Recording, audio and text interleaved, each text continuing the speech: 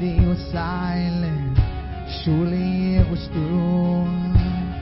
Since when has impossible ever stopped you? Friday's disappointment, Sunday's empty too. Since when has impossible ever stopped you? This is the sound of dry bones rattling. This is the praise make a dead man walk again.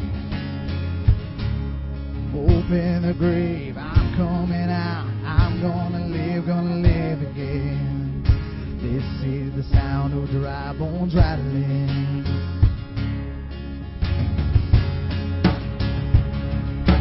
Pentecostal fire, stirring something new. You're not gonna run out of miracles anytime soon.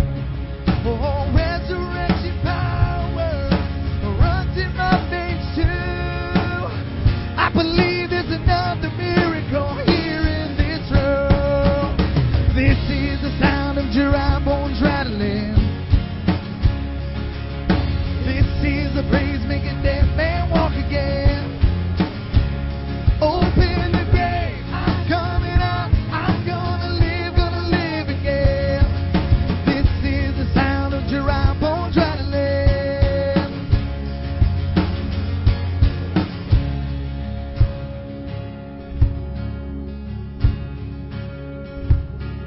Father God, you are able to save, to deliver, to heal.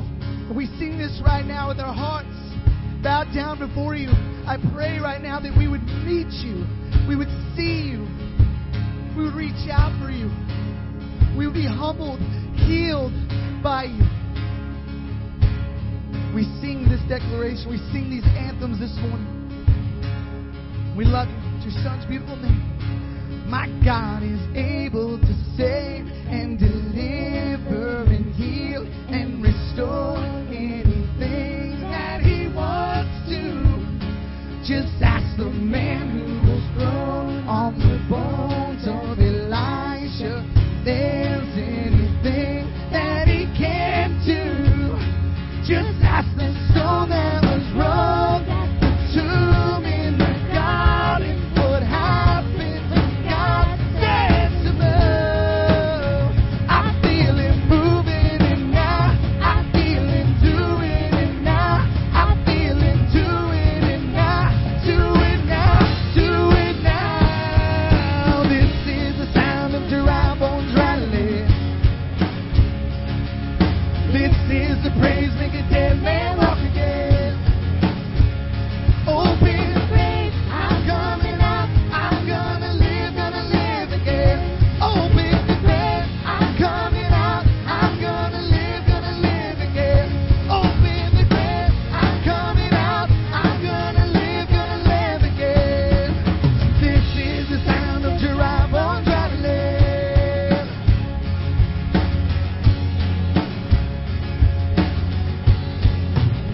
Put your hands together for God this morning, amen.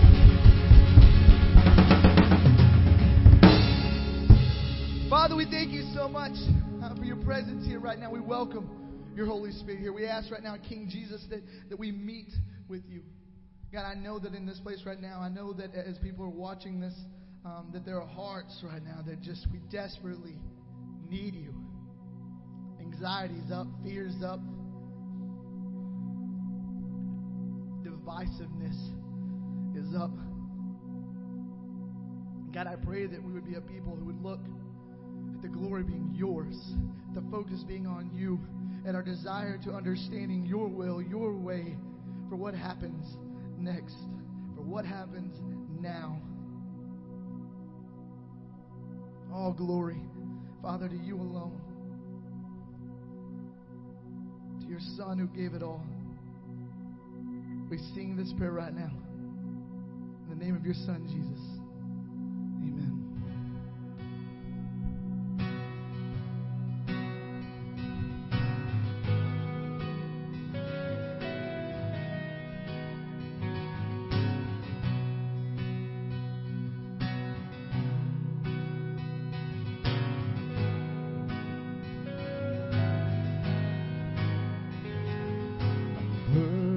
wrapped in love. Here you are, robed in majesty and light.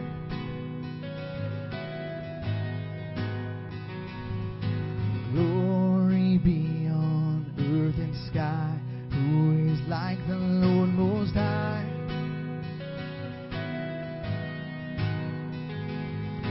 Great is the one who would leave a throne room for a cross, all for love. Singing all glory.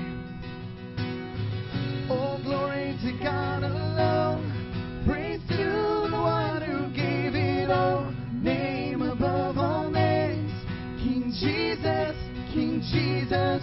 All glory to God alone.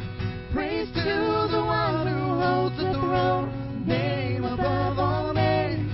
King Jesus, King Jesus.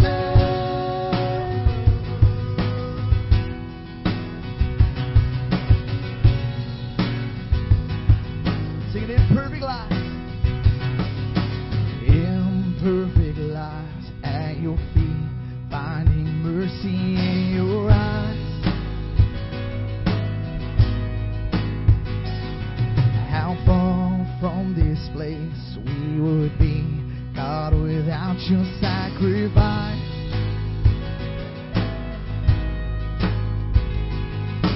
Great is the grace that would reach across the great divide to bring us life. Singing all glory.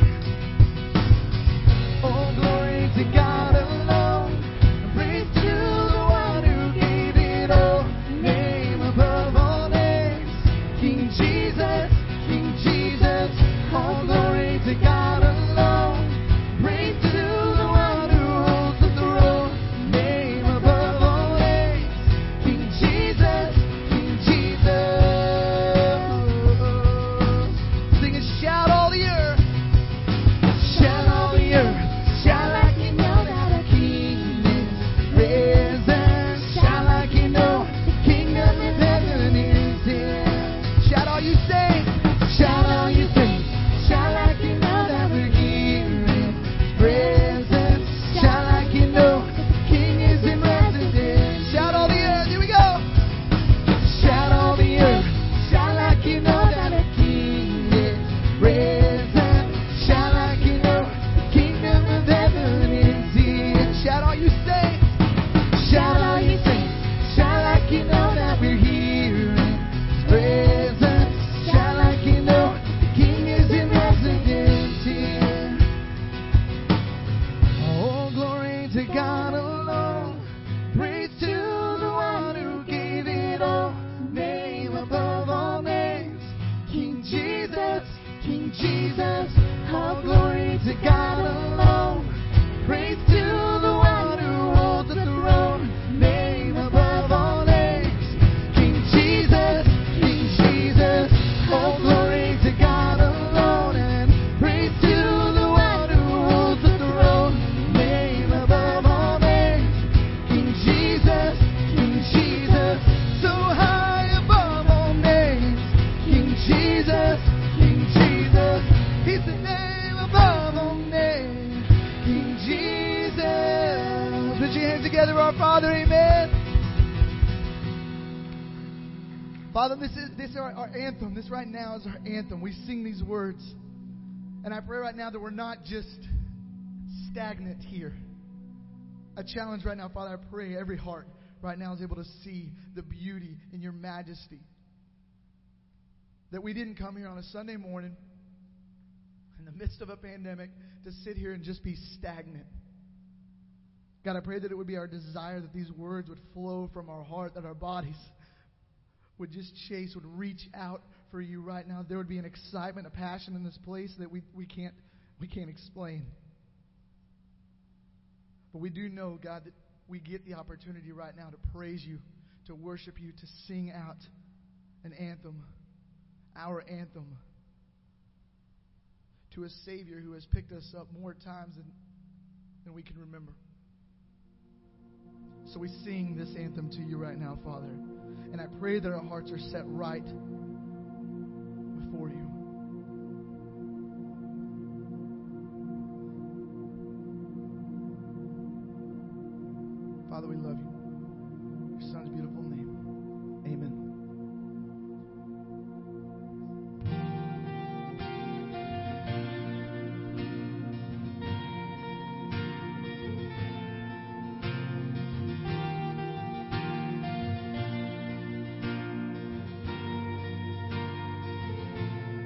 So many reasons, too many to count,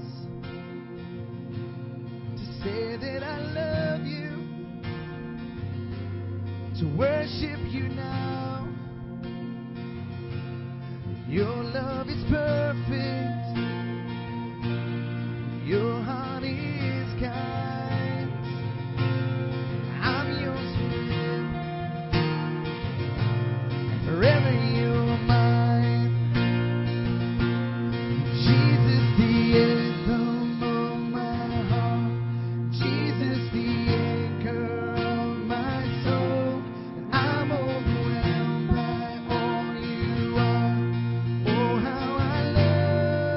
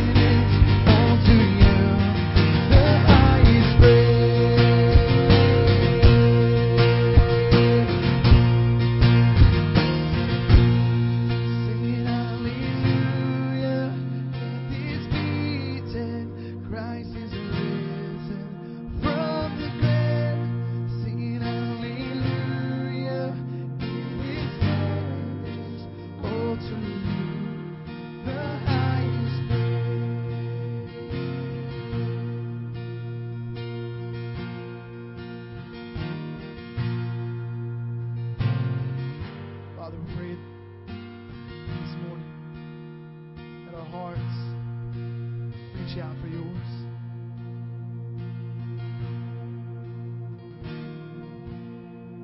That would be our desire right now, Father. This is tough. This is a tough thing to pray.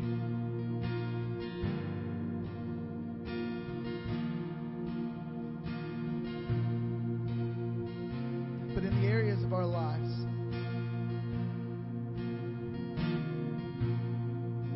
where we're not chasing after you,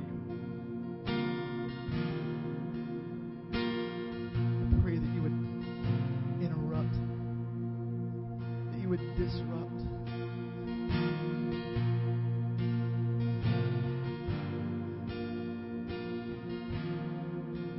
I pray that we would understand the weight of that prayer, what it means. I pray this morning as we unpack your word,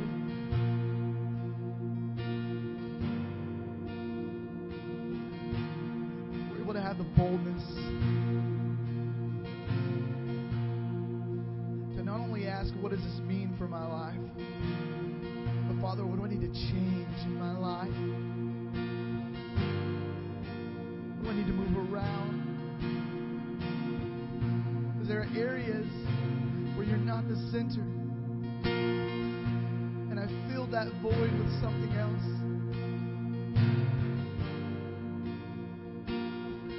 And I pray this morning it would be our desire to correct that. It'd be our desire to place that at His feet. Place that at your feet. Father, we love you. We thank you for this chance we had this morning to praise you, to worship you in song. I pray the worship continues in our lives. In your Son's beautiful name we pray these things. Amen. You guys can be seated.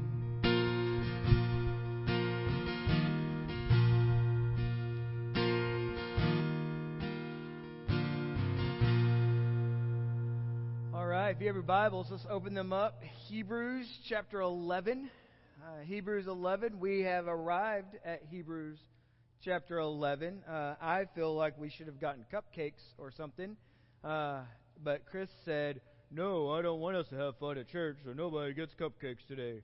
At least that's the way I remember this fake conversation going. And so what we're doing, once we've made it to chapter 11, we've arrived at the last section of this incredible letter. And we need really to appreciate 11, 12, and 13. We have to see why it's here, and we have to understand what it has to do with your life. And now, if you will, I know I told you to go to chapter 11, but run a couple verses back into chapter 10. In fact, 10:34. And you may remember we talked about this last week, but there's a description of what was happening to some of the Christians as we're being encouraged to have confidence. In fact, if you remember, there were some Christians who were imprisoned, and then there were some who made the hard decision to identify with those Christians who have been persecuted and were in prison, and they risked their property and they risked their lives. In fact, it puts it like this: for you had compassion on those in prison, and you joyfully accepted the plundering of your property, since you knew, okay, and this is why you're able to do that, since you knew that you yourselves had a better possession and an abiding one. And so this is the kind of life the whole book of Hebrews is aiming to produce. A life that looks at the high price of love, so just the seizure of property or perhaps some other kind of abuse or calamity, and then accepts that possibility joyfully and does what love demands no matter what. And so that's the life that Hebrews is aiming at. That all the glorious truths that we've seen made evident in these pages about Jesus, that we would see Him giving Himself once and for all for the sacrifice of our sins, that we would see how He perfects us all time by His single offering, that we would understand how He cleanses our consciousness by His blood, that we would understand that we have a very sympathetic, great high priest that goes before God, that Jesus intercedes for us day in and day out in heaven, that we would understand how Jesus puts His law in our minds and writes them on our hearts, that we would understand that as we get, because of Jesus, as we walk into the throne room of God, that we would understand when He looks at us, He remembers our sins no more, that we would know that we get to live each and every moment. If you are found in Christ, you get to live each and every moment for the rest of your days while you're breathing on this earth, knowing that God will never leave you or forsake you. That these are these great truths that Hebrews brings to mind. And all this is what we've been reveling in for 20 weeks as we walk through this letter together. And it's aimed practically at making us into this kind of people. And that we would be people who, because of Jesus, we're willing to risk property and life in order to bring the love of God to others. And so that we are people who would not look for comforts and ease and security as necessary things in life. That we would be people who are free from this American assumption of style and safety and wealth and leisure. That we would be people who know that there is one life to live. And that in that one life, only what is done in the name of Jesus and for the eternal good of others will end up counting in the end.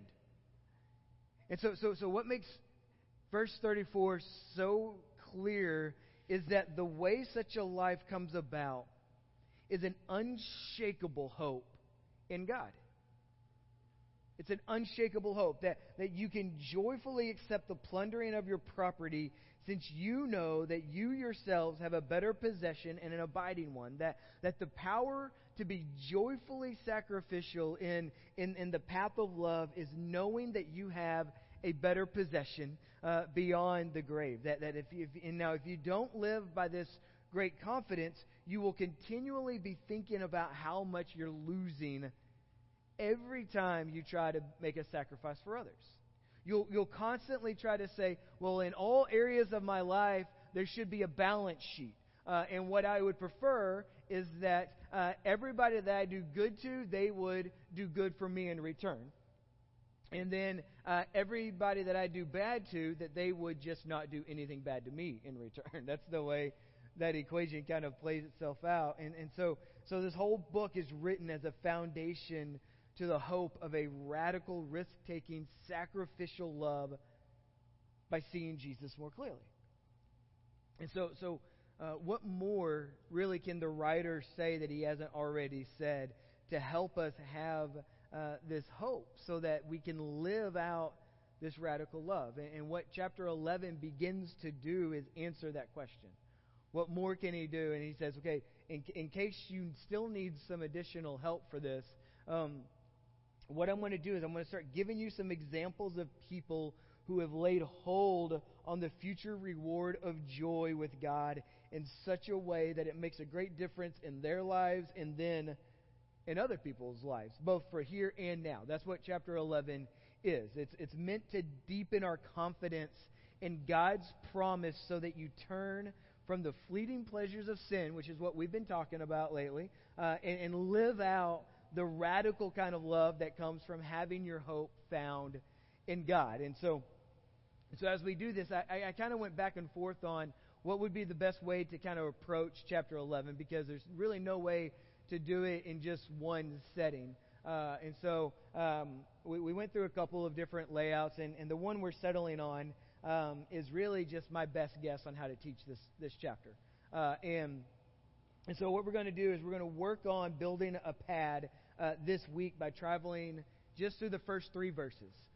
And then next week we're going to see these case studies kind of played out in the words of the writer. And as we try to draw our attention of our faith in God. Now, if you want to get a better kind of head start on that, on where we go in chapter 11 because it's typically dubbed the Faith Hall of Fame.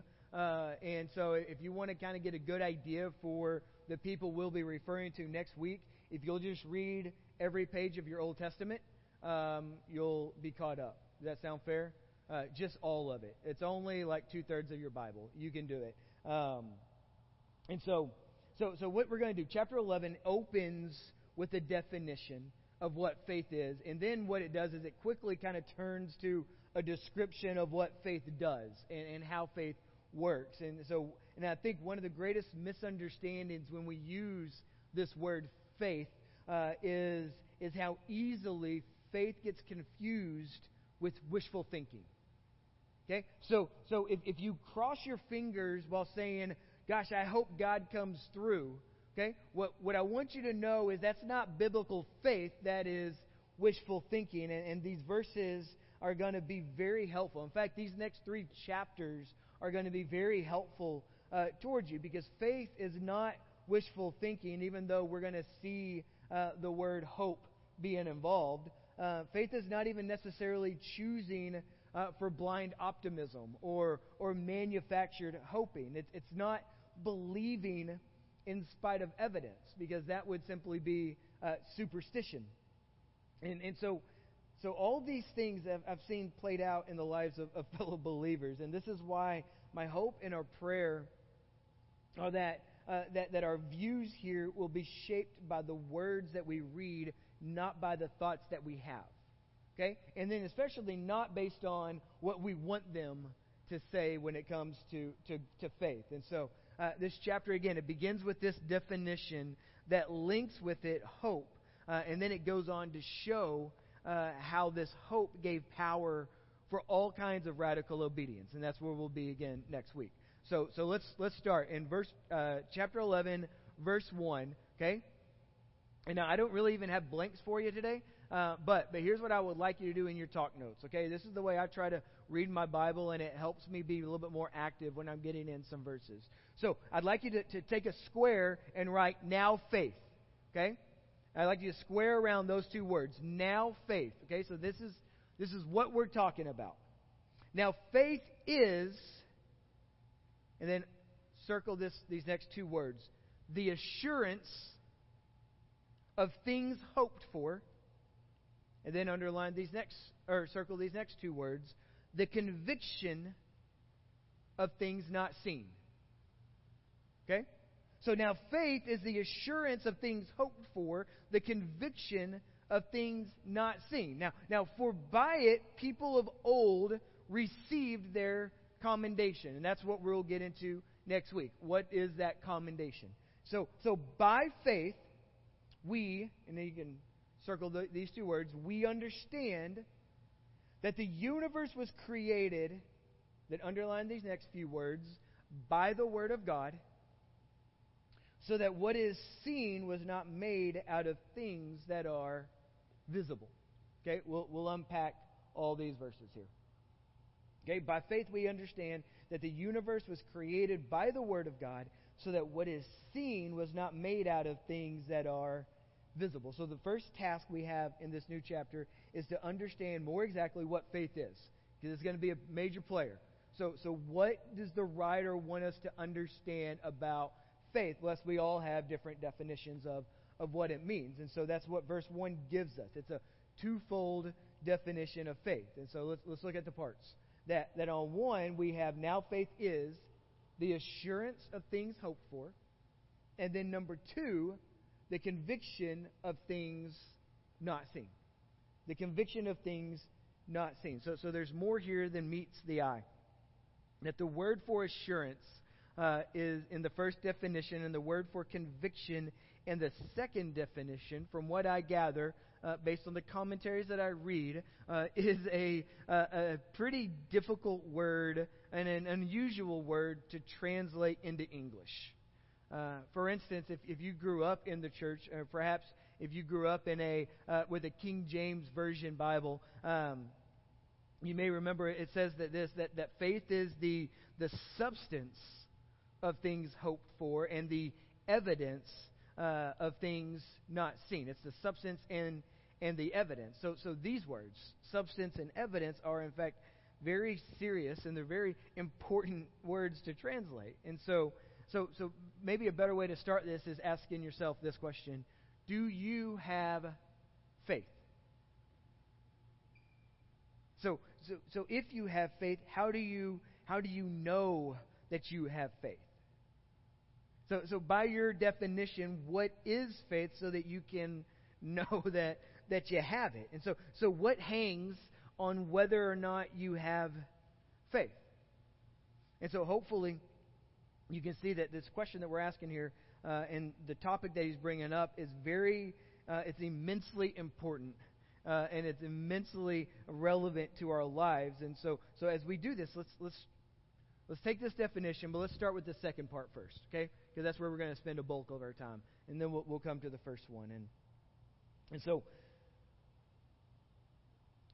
faith is the conviction or the evidence of things not seen. Faith is the conviction or the evidence of things not seen. So this word here, it's not used anywhere else in the New Testament, but in this specific setting. So outside of the New Testament, this word that's used, it's used for proof or to make an argument about something that's objective about the world, rather than something that is subjective about how we feel about the world. So we need to have something that we say, okay, this is subjective to a truth that is not, this is something objective to a truth not subjective to how I feel. Because let's be honest, how we feel at times can be very misleading to what we actually believe and what we actually think. And so what we're finding right here with this word is we're getting grounded. That your faith can ground you regardless of the circumstances of your life. You with? Make sense? All right, Jessica's with. Everybody else? You're kind of border? All right. I'm going to just go right here for a little bit. All right? So what about the meaning here in verse 1? That most translators don't use the old word, proof or evidence, because it doesn't seem to make sense for them. How can faith be evidence or proof? That really the argument gets created, doesn't faith need evidence? And this is why verse 3 is helpful to us, because it supports an illustration that the presence of faith serves as the evidence of true faith. So verse 3 is directly related to this definition. All right?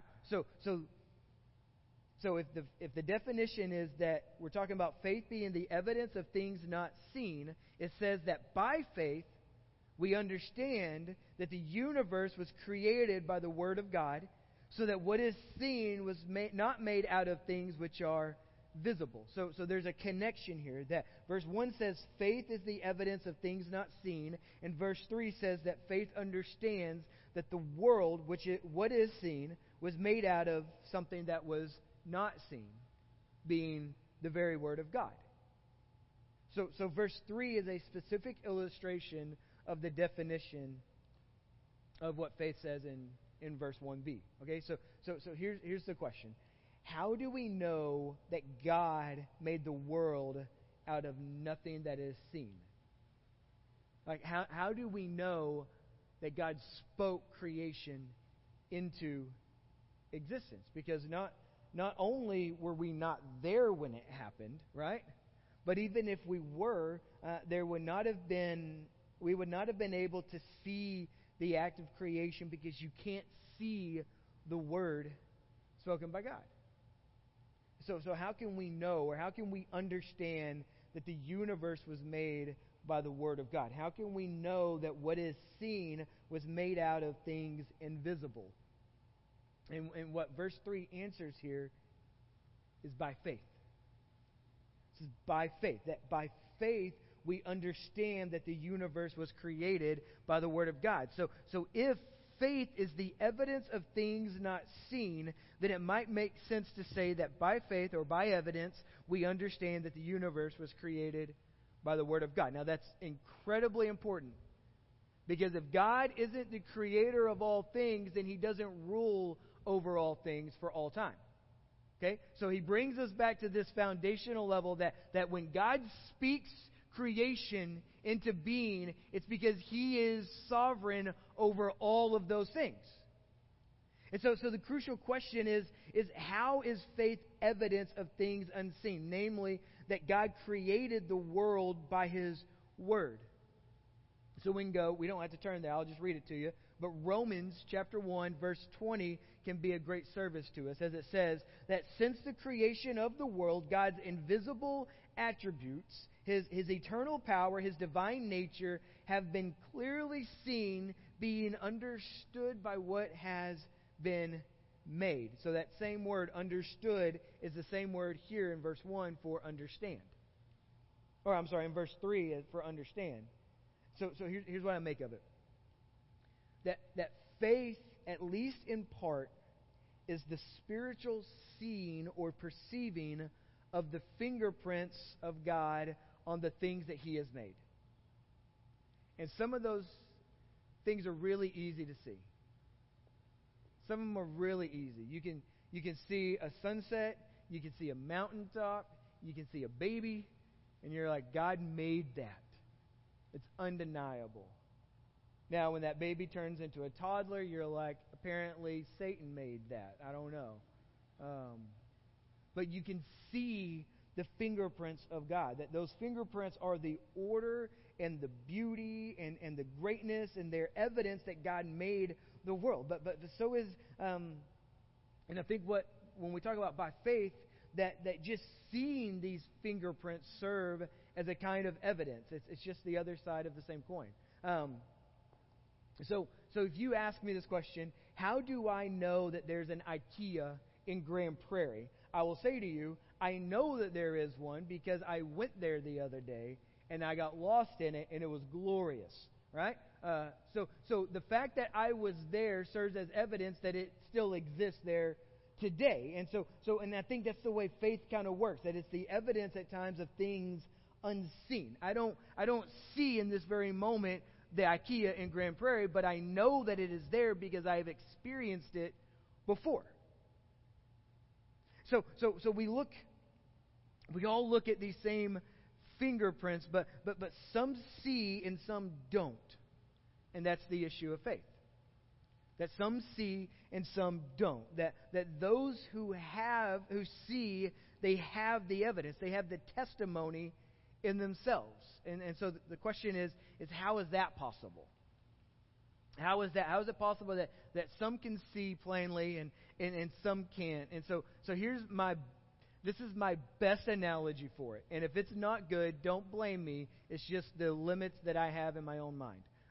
Okay. Back in this is when I became aware of this. Do y'all remember when in the 90s the 3D art, like somebody, I need something. Okay. Troy's like, I'm with you. Okay. So when I was like 13, 14 years old, someone bought me for my birthday this book of 3D images. Okay. And the way it worked was simply this: you would see a picture, and then if you focused correctly, or if you were far enough back, you would see behind the superficial image a 3D image. Now, I've never in my life seen the 3D image. Like, never. It doesn't, like, I don't really believe some of the people are like, oh, clearly that's the head of Beethoven, right? No, I don't believe it. I've never really actually seen it, okay? But for a while, that was, like, you could buy posters, and you could find books, and you could have a shirt that had this 3D, which is weird because you're like, why are you looking at my belly so much? Well, I'm trying to get that image to come out. And you're like, it's my belly. It's just there. But anyways, so at the time, you had two things going on one page. Some could see it, and some couldn't. And for some, the longer they looked at it, the more evident that image became. And you could pick out very special parts of that 3D image. And so if, as you let your eyes focus more deeply, the more that it came out. It wasn't just this color, and it wasn't just this chaos. It became something very evident. And this is what the writer says faith is like. It's that some people can see the creation that God has put into being and all they see is color and chaos. They don't see any fingerprints behind it. But the longer you look and the more diligent you are with your focus, the more those things become apparent. That didn't just happen. That something beautiful is behind this. And so you may ask, okay, should that in itself be called faith? Looking at the stars in the sky and saying, okay, somebody placed those. That didn't just happen. Looking at a child breathing while they sleep, you say, okay, that's not just biology. That God knitted that child in the womb. That He sings over that child. That you get to see those fingerprints. So the question is should that be called faith? And because after all, didn't Paul say in 2 Corinthians chapter 5 that we walk by faith, not by sight? And so how can faith become sight? How can we live in such a way that we say, okay, I don't see exactly what's at play, but I can walk confidently that this will work out, not because I got my fingers crossed, but because God has promised me. That God has promised to walk with me in all these adventures. How can we make our faith sight? And I think we can, because it says that faith is the, verse 1, conviction, or better, the evidence of things not seen. That he says the longer you walk, the more this becomes apparent. The more you press into God, the more you see Him at work. Which is why a lot of us become stagnant in our walk with Him. Because we don't look intently. We want to see things casually. We want to see things easily. We don't want to dive deeper. And so we're left with this struggle of like, well, okay, why does it seem like every day is the same day? That's because we've stopped trying to grow. And so faith is supposed to be this pursuit of growth. In other words, faith is it's not just a responding act of the soul. It's also this grasping or this understanding act. It's a spiritual act that sees the fingerprints of God. And this does not mean that you believe them into being, because that would be wishful thinking. It's not the power of positive thinking. It's because that's not authentic faith. That real faith is based on real truth. That it looks deeply at the world God has made. It looks through it, so to speak, and by the grace of God, it sees the glory of God. And it sees it standing forth on all the pages like a 3D image. So now that leaves us just a few moments, just about like 35 to 45 moments, to focus on the other part of this definition. Okay? That now faith is the assurance or the substance of things hoped for.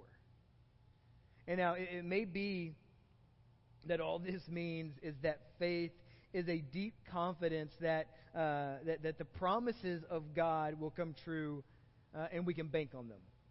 It could mean that, but I think, in fact, I think if that was all that this verse means, that would be enough to free us from fear and greed and worldliness that block this kind of radical, risk-taking, sacrificial love that we're called to live out.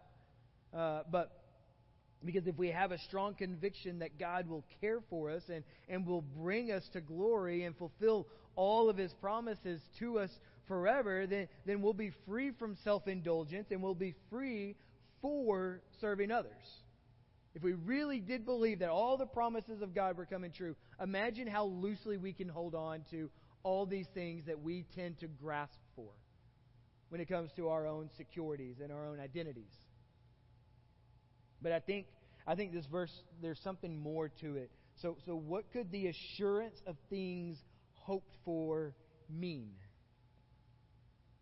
And I think it can mean that faith grasps or it lay holds of God's preciousness so firmly that in the faith itself there's a substance of the goodness and the sweetness that's promised.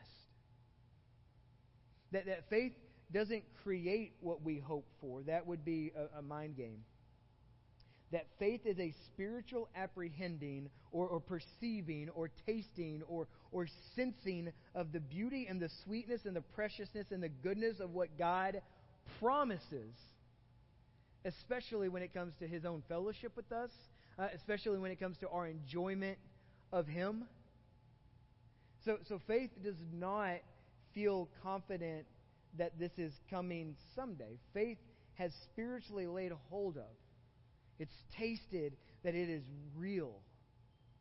And this means that faith has the assurance of what is hoped for in it. That faith's enjoyment of the promise is a kind of substantial down payment for a reality that's to come. So we get to live in two different worlds. We get to live in a future promise of glory, and we get to live in a current situation of God's intimate care for us. And that's where faith collides with our own lives. And so we can start wrapping this up. This is what happens when the gospel is preached. That it's what's happening right now, prayerfully in the hearts of many of us, that the Word of God is spoken. And we get to learn that we don't have to cross our fingers, and we don't just have to wish, or we don't just have to grit our teeth that maybe one day what we believe about Jesus is true. We don't have to feel the need to hedge our bets when it comes to what happens when we die. We don't have to feel the need to hold on to a life preserver as we reach out for the life that we believe God has for us, because out there is where faith grows, not here on the shoreline. And so when the Word of God is spoken, and it's broken before us like sweet bread, and it's poured out for us like refreshing water, and the spiritual taste of your heart is awakened, that's when faith comes alive. When we start to love God more than we love anything else, that's when faith really takes off. And now, when I say anything else, I mean even the good things. That when you start to love God more than you love your spouse, when you start to love God more than you love your children, when you start to love God more than you love the recognition of doing your job well, when you start to love God in a way that Christ becomes your identity, not the toys that you have or the things that you do. Okay? That, my friends, is when faith starts to come alive. And so faith is this kind of spiritual tasting of what God has promised, so that we feel a deep and a substantial assurance of things hoped for. And faith is a kind of spiritual seeing of the invisible fingerprints of God and the things that He has made. But by the one, we know God's power and wisdom to make us, and by the other, we know His goodness and His grace to save us. And so perhaps the best place for us to end is with Psalm 34, verse 8, where the psalmist just comes out as he's trying to encourage you, and he's trying to encourage me. And he says this: "Oh, taste and see that the Lord is good. And how blessed is the man who takes refuge in Him." And so again, next week we're going to talk about how that faith played itself out. And there are a number of different ways that faith plays itself out in our lives. A number. In fact, it'll change based on the role that you have, and the relationships that you have, and the experiences that you have, and the past that you've had, and the future that you're hoping for. How faith will shape itself in differing ways when it comes to the gospel community. But there are certain parts of it that are true for all of us. That faith is rooted in God. Okay? We place our faith anywhere else, eventually that falls apart. Eventually, all of our hope, all of our trust will let us down. And so the writer of Hebrews just comes in and says, okay, you got to lean in. You got to look intently. You got to make sure you're focused, because there is color and there's chaos all around us. Where do you see the fingerprints of God? Because when we see those fingerprints, then we have something worth investing our time. Our desire this week is to love God by loving people. So we wrap up. Let me make a couple things available to you. If you need prayer this morning, we want to pray with you.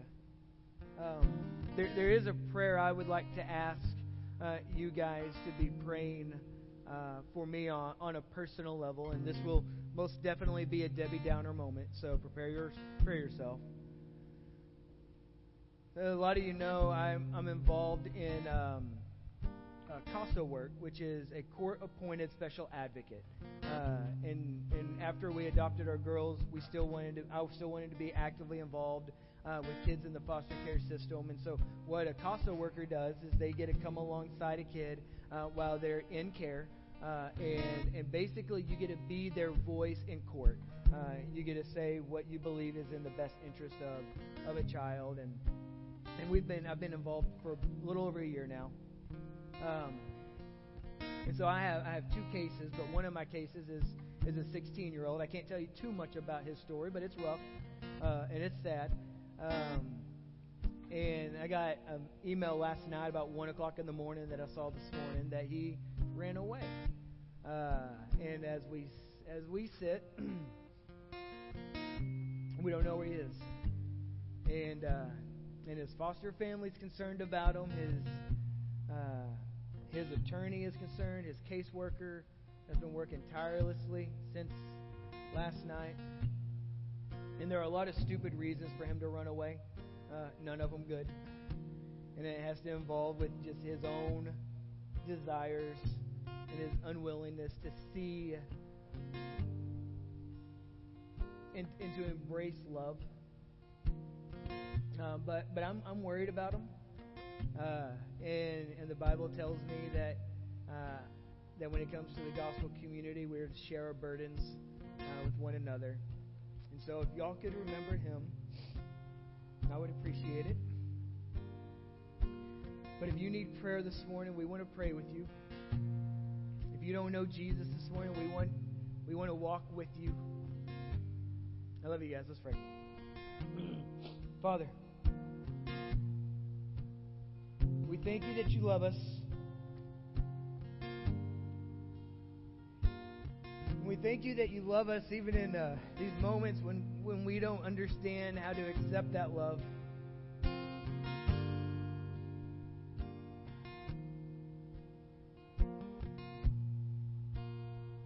Father, I pray you would grow our faith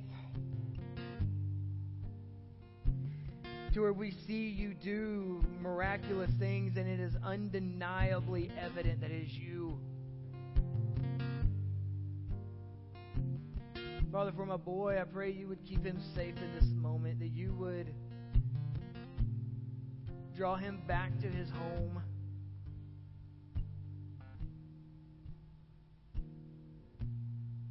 That you would place your hedge of protection around him. And you would help him understand that it is only you who can rescue him. Father, I thank you for this community, that we can pray together, that we can walk alongside one another, and we can honor you in both your word and in our songs. It's in Jesus' name we pray. Amen.